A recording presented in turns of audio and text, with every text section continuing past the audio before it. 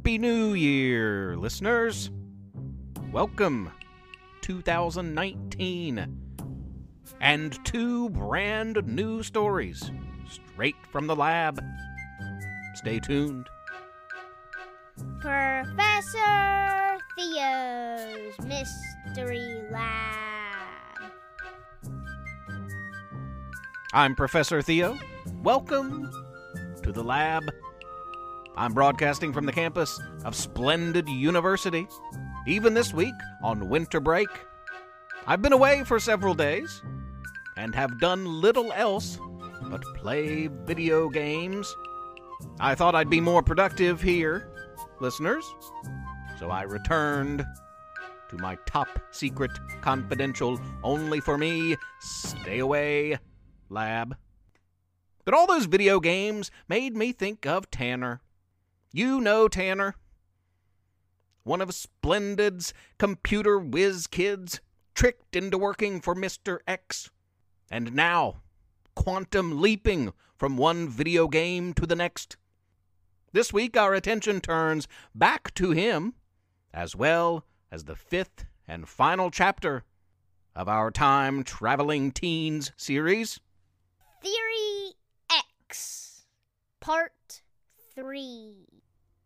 Whiz Kid Good Guy Tanner had been put into the video gaming world by bad guy Mr. X to retrieve a virus that Mr. X then planned to use to destroy all video games. Tanner found the virus, but he'd kept it hidden as he rallied an army of video game characters to fend off Mr. X's frequent attacks and save all of gaming. Ever since, Tanner had been leaping from one game to the next. He once leapt into a game to help a very fast hedgehog in very big trouble, and then leapt into another game to find himself training dragons to fight. He kept leaping over and over again, waiting for the final leap home, out of the gaming world, back to Splendid. When we last left Tanner, he had been temporarily zapped out of the gaming world by the villainous Mr. X into Mr. X's lab. But Tanner didn't have the virus. He had handed it over to one of his technological friends for safekeeping. Mr. X did not know Tanner had asked some plants and zombies to bury the virus deep and make sure it was protected. With the help of Tanner's Space Invader friends, Italian brothers, one giant ape and one scrappy Stampy cat, and a few others, the virus was safe. For now. No one wanted Mr. X to get a hold of it. No one except Tanner? Mr. X brainwashed Tanner and sent him back into the game to get that virus. Tanner approached his many friends one at a time to question them. A few noticed right away that something was wrong. He's not his usually cheery self, a zombie confided in a Space Invader. Do you think Tanner is acting weird? A street fighter asked a futuristic race car driver.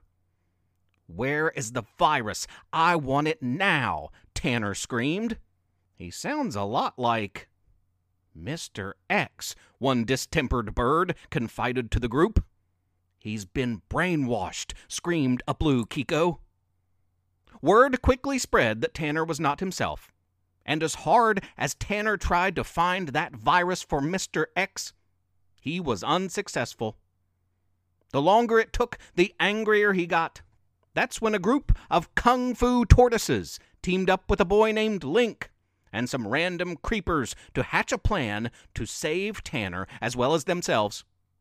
They told all the others, and it was on. Tanner, I believe you're looking for this.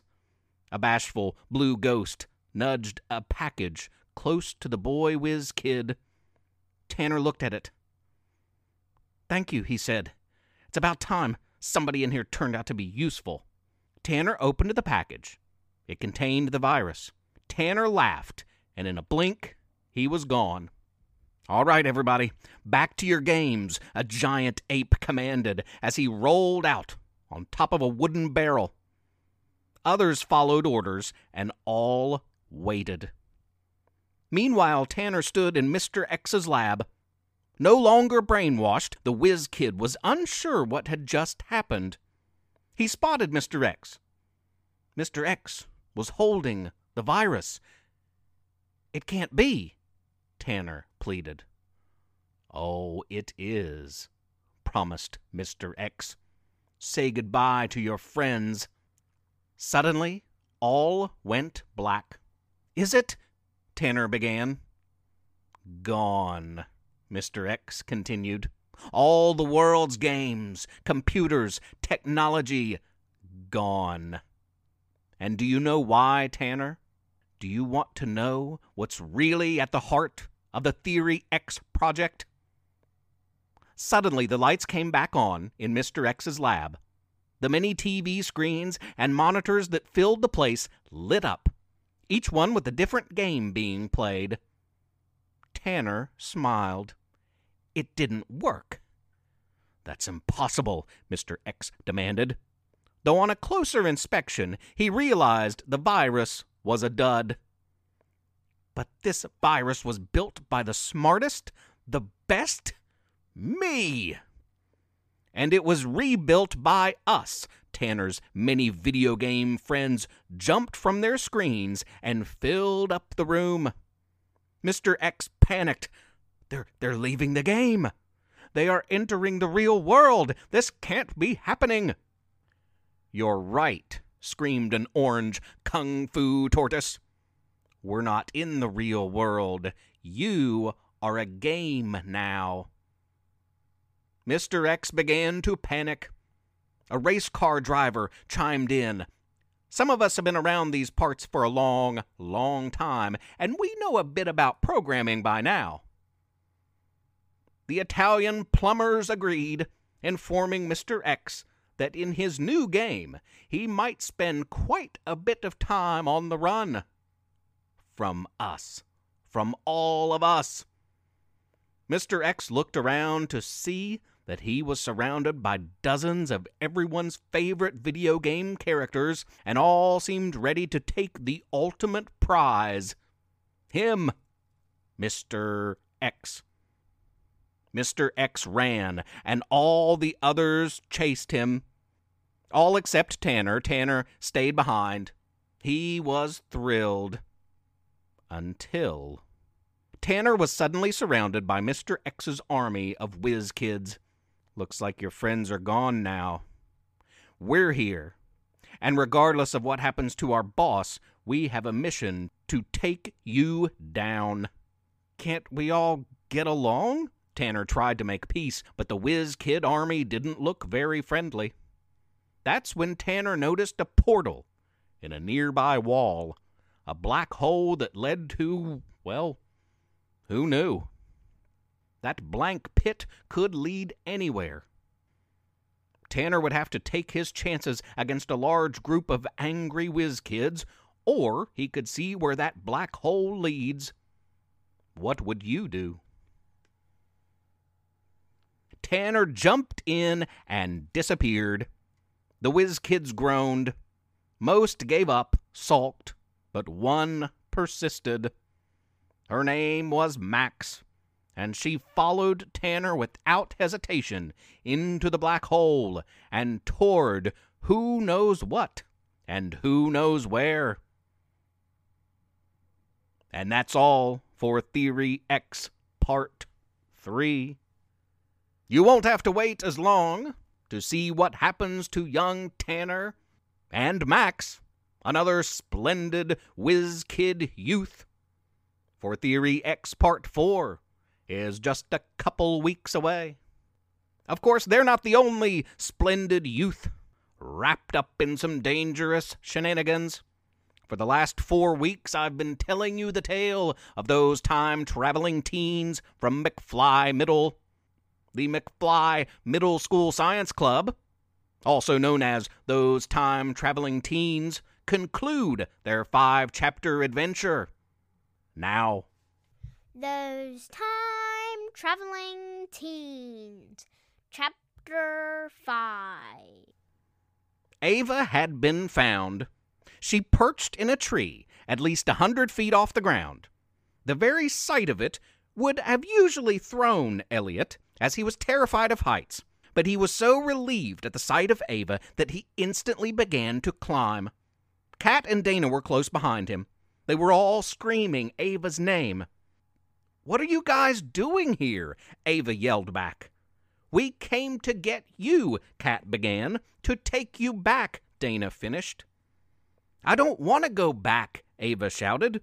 The three climbers, now 20 feet off the ground, stopped long enough to share puzzled glances. "Did she say she wants to stay here?" Kat spoke. Elliot loudly blurted out, "That's ridiculous, Ava. You can't stay here. What about your parents? What about school? What about the science club?" "You're going to have to make a stronger case than that, Elliot. Seriously. I've found my place. I'm staying. You all should hop back before it's too late." Ava seemed perfectly content, in a way that none of them had ever noted. The calmer Ava came across, the more agitated Elliot became, and the harder the sixth graders had to work to moderate. "We can't make her," on the part of Kat, was met with a "You're crazy. We can't leave her. She'll be eaten by a T-Rex," from Elliot. Then Dana would attempt to pacify the situation with a "Let's just focus on getting up there to her and then we'll hear her out." "Hear her out?" Elliot answered into an echo of, "It'll be okay. Calm down." Before long, they had reached the top and joined Ava.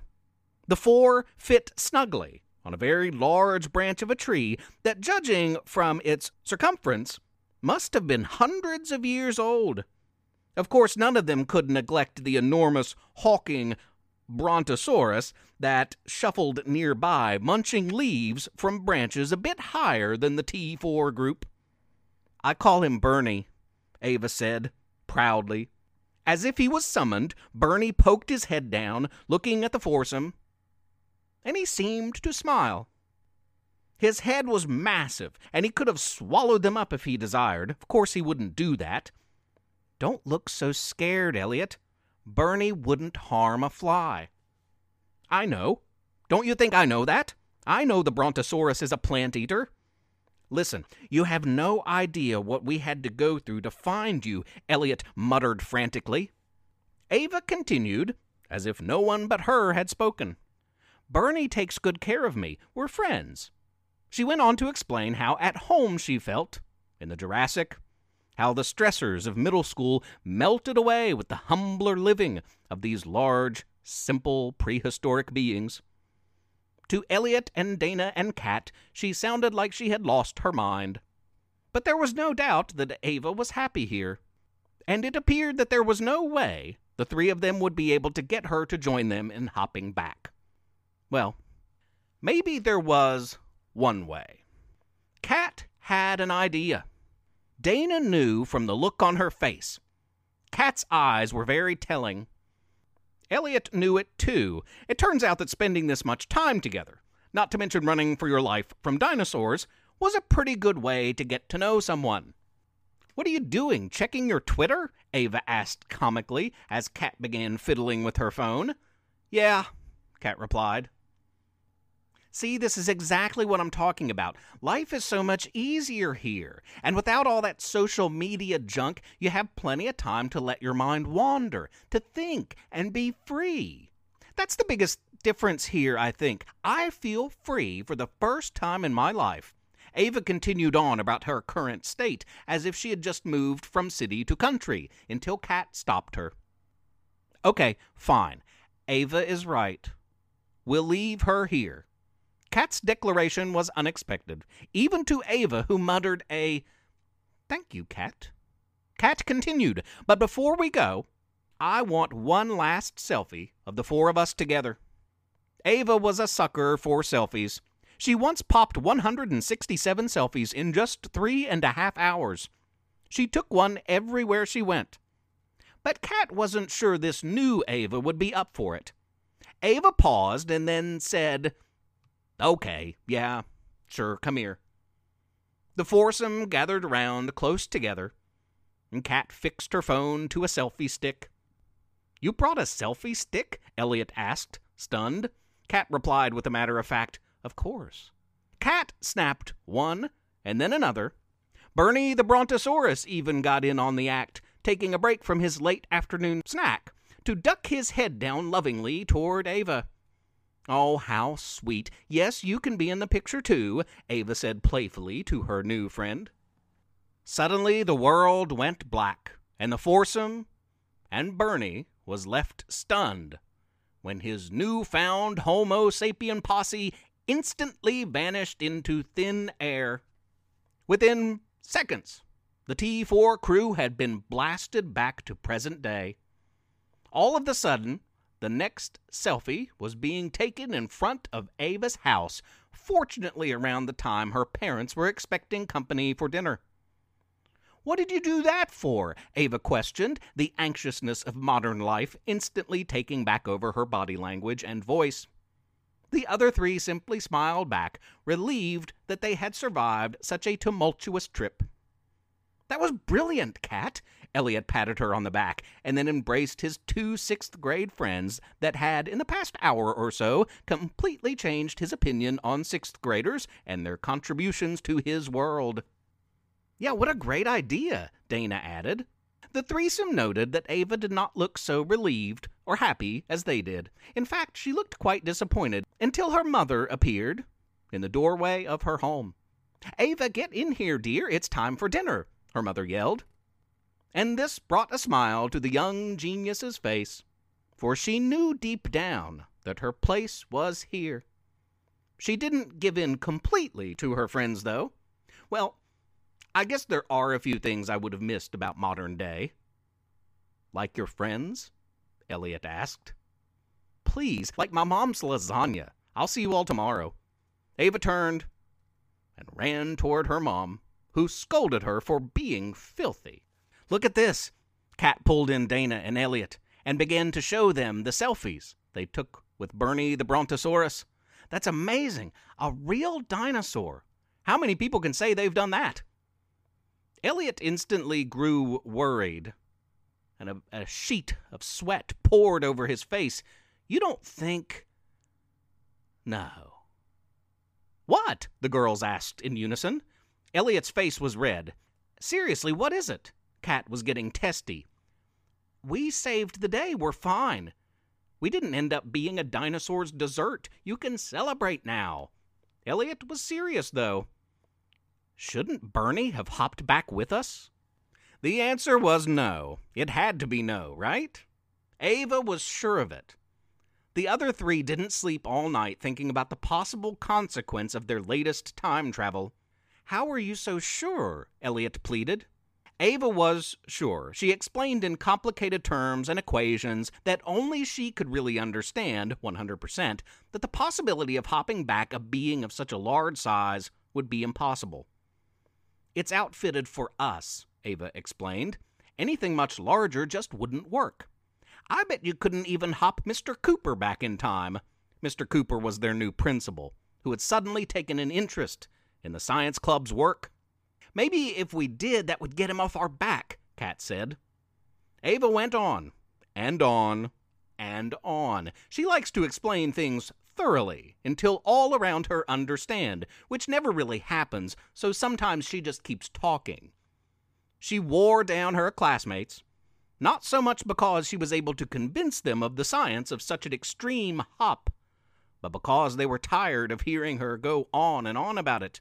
She could sense this, and simply summed up her lecture with 2 words: "Don't worry." And we probably shouldn't worry. Ava is, after all, one of the smartest boys or girls or men and women in all of Splendid. So I trust her. But every once in a while I hear sounds coming from the forest nearby the university. Sounds unlike anything I've ever heard. And it just makes me wonder. But surely, no. Don't worry. That's all for this week, listeners. I hope you have the happiest of New Year's. I'll be back next week with our first episode of 2019. Until then. Professor Theo's Mystery Lab is written and read by Jonathan Joy. And Levi Joy. I'm Rissy Joy. Please rate and review the podcast on iTunes. Spread the word. Tell a friend. If you don't, Professor Theo might zap you back in time. If he could do that type of thing, I mean.